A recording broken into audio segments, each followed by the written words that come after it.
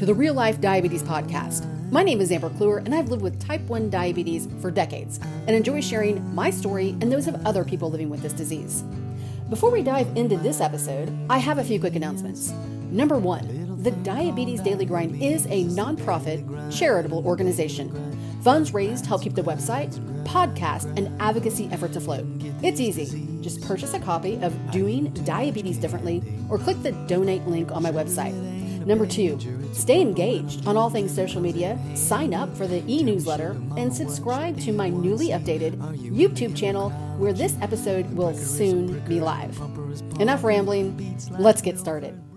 Today's guest, Happy Semenya, is in her final year of law school, is an IDF Young Leader in Diabetes trainee, a DDoc voice, a professional advisor for the Luna Project UK, and a strong diabetes advocate. We connected on LinkedIn after reading her mindful post about lowering her A1C. She has a story to tell, and I'm happy to share it. Welcome to the show, Tappy. Tell us a little bit where you're calling in from. Hi, thank you for having me. I am calling in from Polokwane in the Limpopo province of South Africa. Wow. I knew you were in South Africa. I did not know that. That is, forgive my ignorance, is that a rural community? No, so Polokwane is a city. We have 9 provinces. So it's it's another city, but it's like 3 hours away from like our capital city, which is Pretoria. Yeah, but it's not a rural area. We do have rural parts of it, but I'm situated in a very suburb metropolitan part of it. Oh, and that'll come into play here in a minute whenever I ask a few questions. So I want to start with, like every guest, let's talk about your diagnosis story, because I'm always fascinated with being diagnosed in other countries and what does that look like? So basically, I was 6 years old. I was obviously starting like first part of like primary school. And that day I remember it like it was like yesterday. And basically I was sick, I was throwing up, I was nauseous, I was all the symptoms of what a normal person living with diabetes would have. And then I was immediately taken to a doctor. When I got there, it was 29 point something at the time. And he was like, no, you need to rush to a hospital. So at that time, we were living in another, it's not a city, but it's another part of the province in which we stay in. But it didn't have the necessary resources for them to put me into the hospital there. So we had to drive at least like, I think it was an hour and a half, which is back to Polokwane at the time.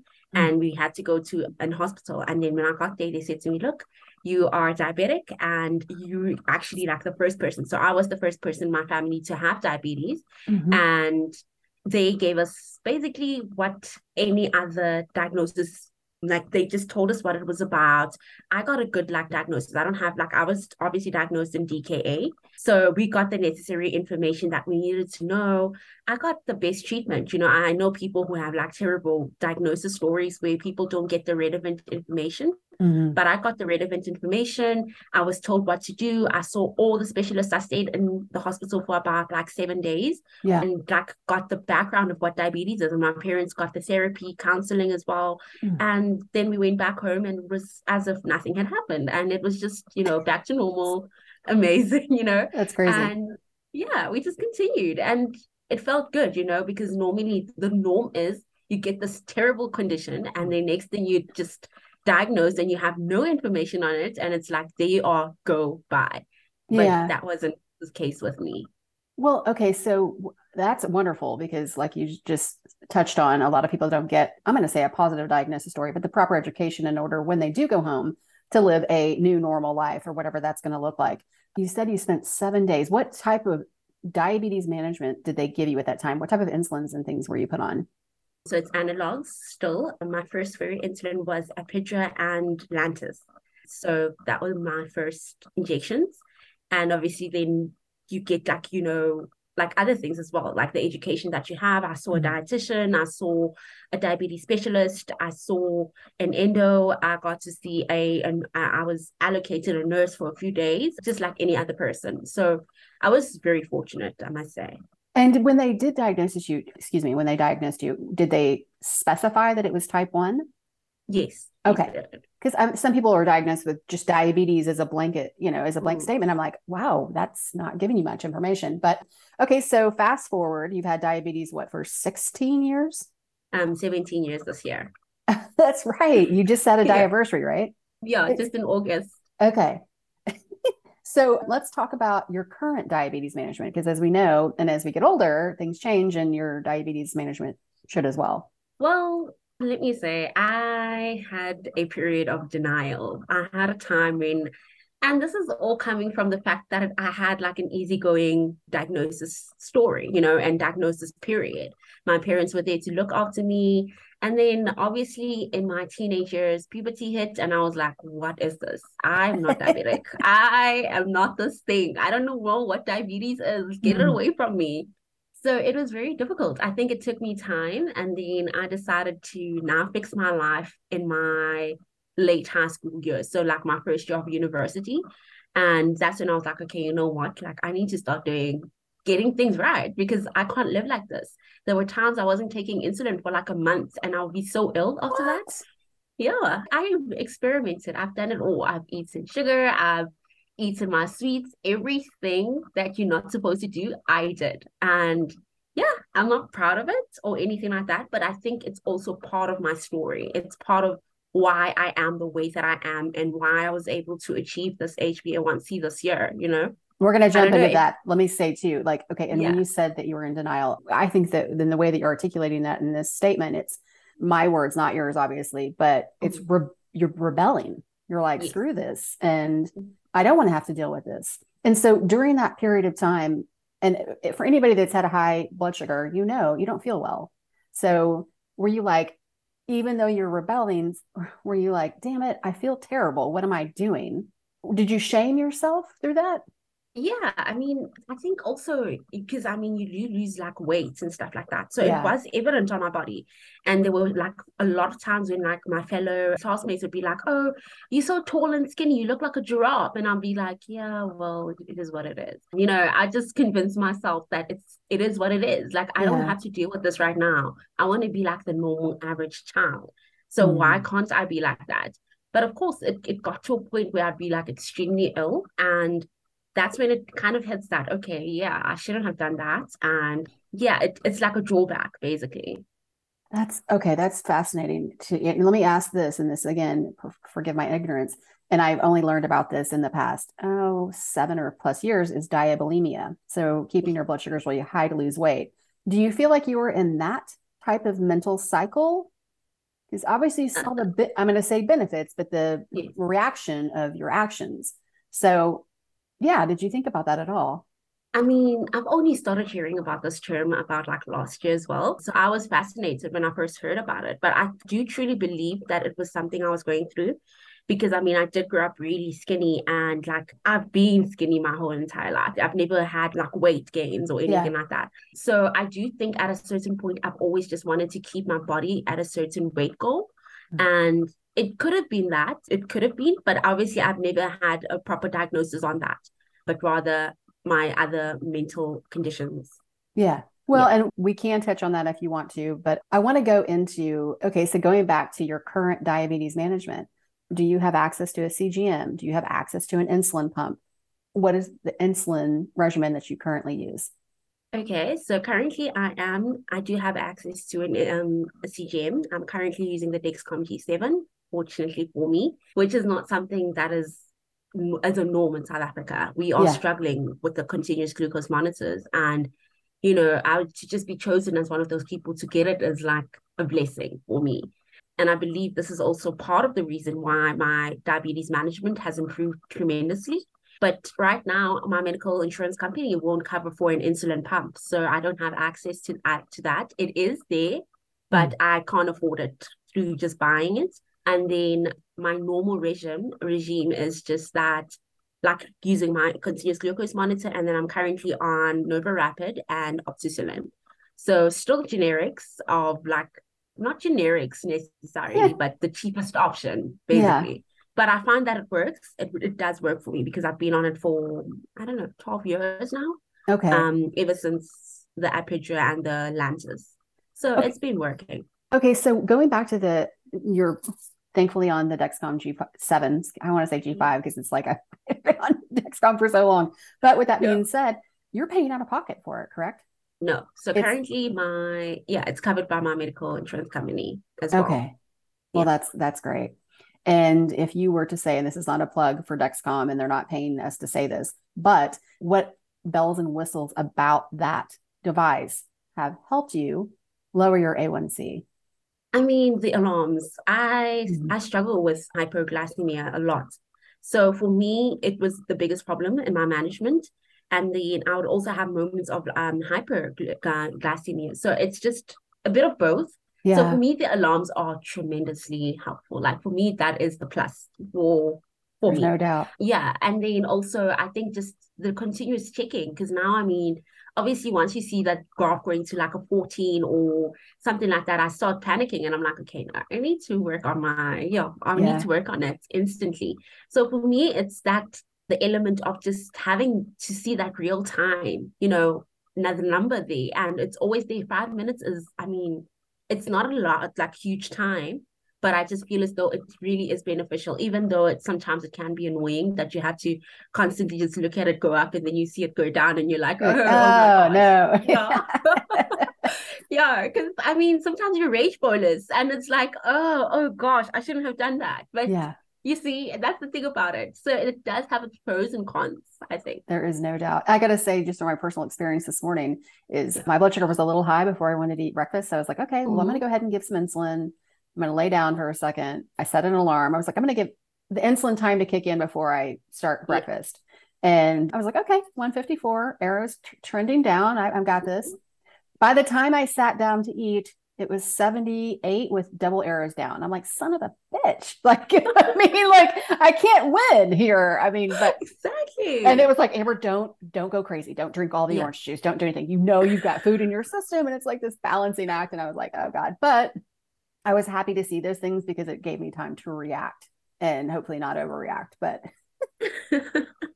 let's talk about the fact that in your LinkedIn post, and good Mhm. on you, that took a lot of courage. I mean, and that's a very vulnerable. You talked about at one point your A1C was what, a 16?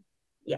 I honestly did not know it could go that high. Yeah. And thank you for sharing that. But now you're down to what, a 6.2? Yes. Talk about the difference in how you feel now versus then, mentally and physically. I mean, mentally, I feel great. I am at a point of contentment. I'm at that point of, you know what, this is my condition. Like, nobody can tell me anything about it. I think I've gone through both the good and the bad, and I've learned through my mistakes. Some of them weren't mistakes, they were intentional. I must admit that's something that takes a lot of courage to admit. It It's a was life intentional. lesson. It's a step. Yeah. Yeah. Yeah. So for me at the time, obviously younger, I wasn't thinking. I mean, I also don't know that someone's HbA1c could actually be 16 until I actually prove that fact. So it was a thing of, you know what, like I need to work on myself. And I think if there's one person I have to really thank, there was an incident that happened to me in my first year of university. And I remember lying. I went to a hospital and I was there for like 3 weeks due to Mm. it was DKA and a couple of other things. It was a mess. And so the doctor that I had was this lady who's also diabetic. She's currently my endo. And she was screaming at me. I remember the first time I woke up, I was in a coma for 4 days. Oh, For 4 days. And the first thing she did is she screamed at me and she was like, no, you were literally vomiting on me. And I was like, ooh, like this is not the first thing I want to hear. Like so no, but like we are literally like best friends now. And I truly appreciate that shouting and screaming that you did to me because now I'm like, okay, you know what? I do need to take myself seriously. I need to take this condition seriously. I mean, I can't afford to be in a space where I am tied up to machines or, yeah. I think we as diabetics, I like to say, I use the comparison of being a robot and we're being charged in Mm. the hospital and there's all these machines all around you. Like I can't afford to see myself like that anymore. And Yeah. I took that stepping stone to say, you know what, I need to work on myself. I need to work on avoiding going to the hospital. I think right now that is my biggest fear. Mm. And it used to be a thing of me going there every single month. So I couldn't do that anymore. I don't want to picture myself like that anymore. So that was truly the meaning behind that post that no matter how difficult it does get, just work on yourself. You reach a point of getting out of that denial phase. Mm. Trust me, it happens. I got out of it and I was so glad that I did because I can't imagine if now, I don't know, I have a diabetes complications or something like that. That would be the worst for me personally. And I'm not saying that anybody who has complications, it's the worst thing in the world, because it's not. Yeah. But there are things we need to prevent before we get there, if you are fortunate enough to not haven't gotten there. So just take care of yourself and, look after yourself and do what's best for you. And no matter the time, it can be over 3 years or 4 years, it doesn't matter, but Right. you will get there eventually. Well, and I want to read something, and I'm not going to go into great detail with it. I'm not going to read it word for Okay. word, but as I said, your LinkedIn post got a lot of attention.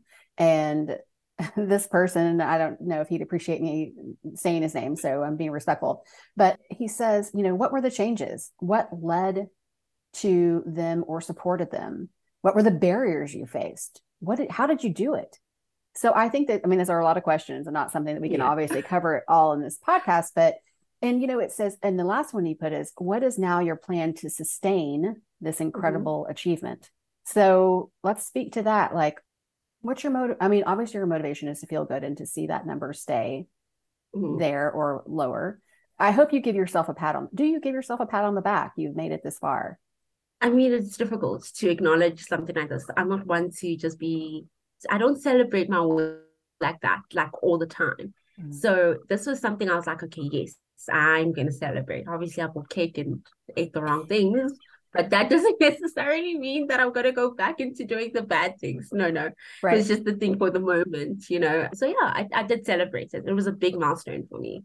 Is there anything in particular that you shifted to get your A1C? Was it you cut out sweets or you exercised or so was there any like a tip or a trick that you could give someone a piece of advice?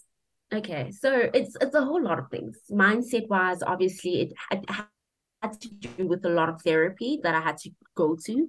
I had started therapy at a very young age because I was, as I said, in denial. So my parents started me off from when I was diagnosed. And at the time, I was still very rebellious.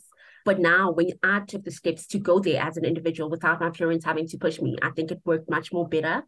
And then also the whole factor of community, I think I love the word collaboration. That's my ultimate goal. Like for me, if anybody says to me, Tapi, let's collaborate, I get so excited. So I don't know why. I think it's an also great. thing because it's because I'm an only child. So I guess it's like forming friendships. Yeah. Hilarious.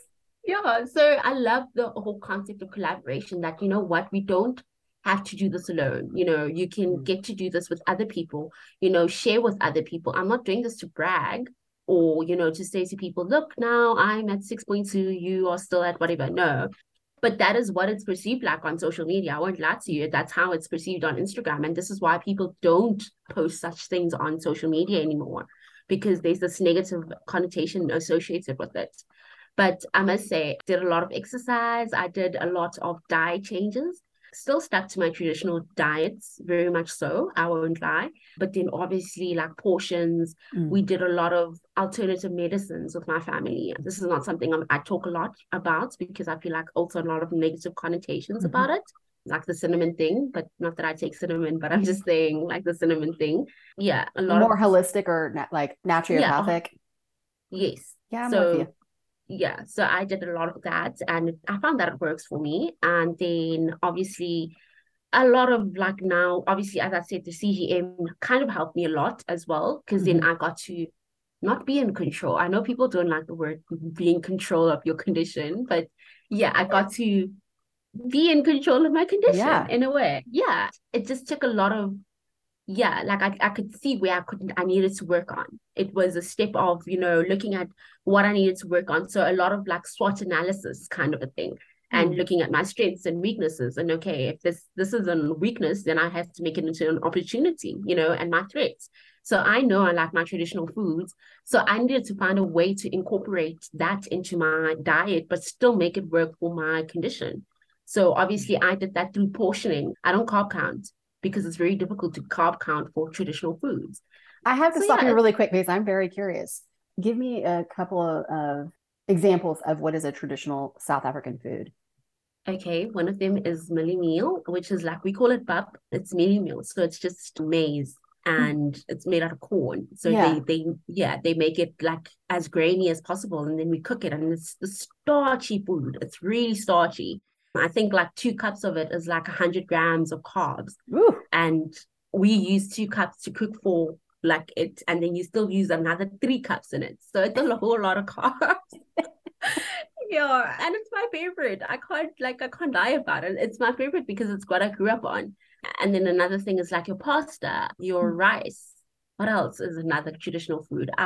Yeah, like those sort of foods Okay, are, let me ask yeah. you really quick, and this is just like, and we're going to get into another section here in a second, but like I just recently introduced pasta back into my life because I've always been a low carb person, but I choose my carbs wisely. I'd like to believe my body might say otherwise, but like chickpea pasta and other things like that. So it's made with a different base. Do you have access to that in South Africa? Yes, we do have like gluten free. So, but obviously we aren't all going to afford it. But Yeah. as I said, yeah, the economy doesn't allow for that. So if I had lived in another area, as I said, I live in the suburbs. So we have access. I can walk to the supermarkets or like the convenience store. But if I lived in like a rural area, I have to travel 20 kilometers out Yeah. to go buy such food. So it's very dependent on where you stand as a family. Well, and that's the standard question that I ask these days is do you have access to healthy foods within a 2 mile walking distance? And Yes. obviously you do, which is great. That gives you a lot more freedom. Now, here's a question that I don't ask often, but because in the US it is Black History Month, do you feel as a Black woman that you received proper care upon diagnosis and throughout your diabetes journey? At my diagnosis, yes. Throughout, no, because even though I was given like as I said, I'm on my mother's medical insurance company, plan, and it's one of the highest on the system, but I still cannot access different technologies because of the color of my skin. I cannot receive the relevant care. An example was that one of my neighbors, we live with them because we live in like a complex. Yeah. So it's like townhouses and everything like that.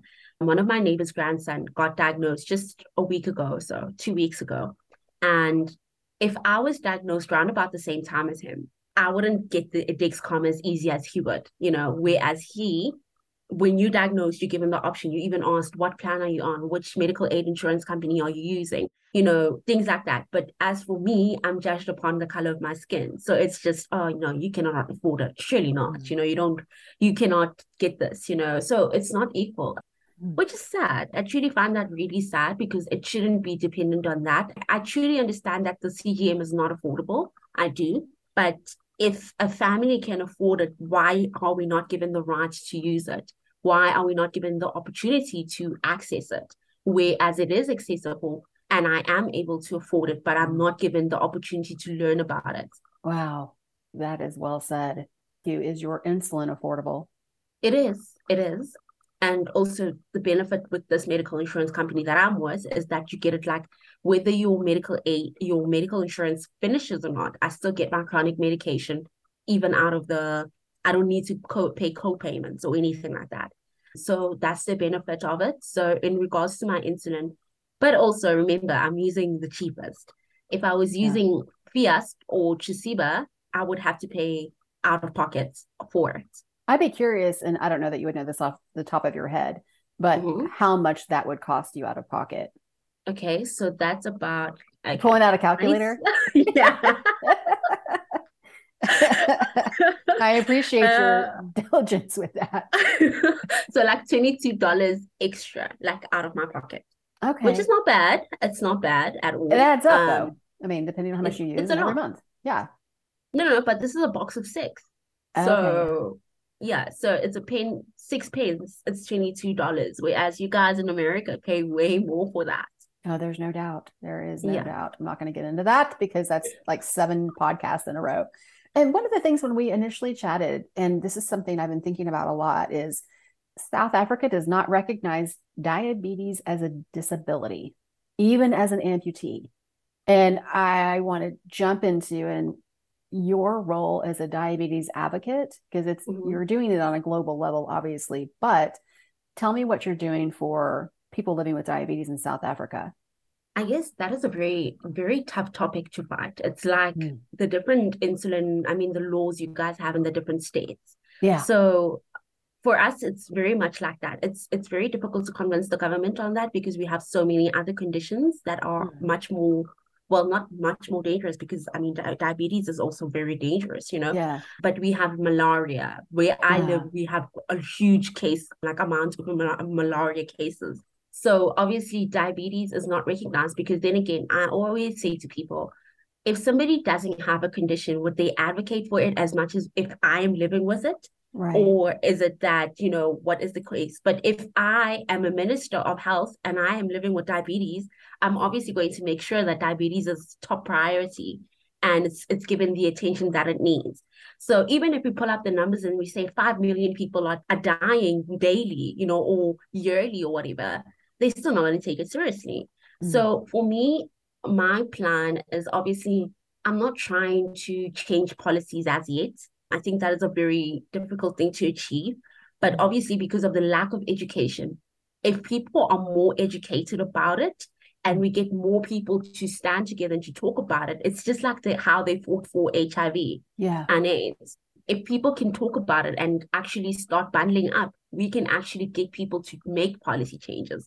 But if we cannot achieve that level of understanding and education and awareness, obviously then it's like a barrier. We cannot go out there and want to go make policy changes. So we need to start from the bottom up, and obviously the bottom being everyone living with diabetes, yes, and then their families, and then we can go on to saying, okay, now we can go into our local health clinics, and then from there we can go to our local, what you call this, our provincial levels, and then a national, so we can't start from national down. No, that's a bit impossible. Right. Yeah. Well, okay, so let me ask you, and I want you to talk about the acronym. I can't even say the words right now. Define IDF, and is being a young leader and diabetes trainee, is that a part of your advocacy efforts? Yes. So currently it is. So with the IDF right now, the International Diabetes Federation, this program enables us to start like a program for our country at country level to advocate and obviously to spread our advocacy efforts towards our communities. So it's basically uplifting our communities through advocacy and campaigns and just starting projects that help our local communities. It doesn't have to be at a national level, but because I live in a very small community. Even though our province is huge, but not a lot of people live with diabetes in my community. So this is where I need to start and kind of gather people together. Whereas I cannot start in another province, which already has advocacy workshops and all these things. So yeah, IDF is a way to kind of help people empower and, build up other people living with diabetes in our local communities. Oh, that's great. Well, because you have no family history of diabetes, any conspiracy thoughts on how you got type 1? Do you have an idea as to why you might have had the pleasure of having type 1 diabetes? So I was saying that it's not from my near parents and it's not from my great grandparents. So the theory that we have is that it's coming from my father's side of the family, and it's one of like my great grandparents, because I have a half sister, and she also went to go get she had blood tests done. So she confirmed it for us. So she's a half sister from my father's side of the family. Interesting. Yeah. Wow. Well, I'm going to wrap up this episode with saying thank you for sharing your story and for putting it on LinkedIn, but also for those because you are such a positive influence and advocate, pieces of advice for those who I'm not going to even be struggling, but are trying to do something to better manage their diabetes. What would you say? Okay, firstly, do what works for you. That's number one. I often feel as though people try to do what other people are doing, and that often doesn't work. Secondly, it's also to do with the first one. What works for me won't necessarily work for you. Yeah. So you can change your insulin regime and you can do all the exercise in the world, but if it's not going to work, it doesn't work. So just change and do what works for you. And those are just two of my common sayings, and two pieces of advice. Both very valid, and I appreciate that. Well, Tavi, thank you so much for being a guest. And I look forward to following all of your advocacy efforts. And like I got to tell you, and I know that South Africa is a very large country. Yeah. I sound so ignorant. It's unreal. Good God. Sorry, spirit on that one. But you may see me in the future because I want to travel extensively to meet people living with type 1 diabetes in general from other cultures. And I'm fascinated, and I'm so happy that you're able to use the technology that is available to you and the insulin that is available to you to really best manage your disease. No, and we look forward to having you in South Africa. Don't forget to visit all the places, not just Cape Town, all the places.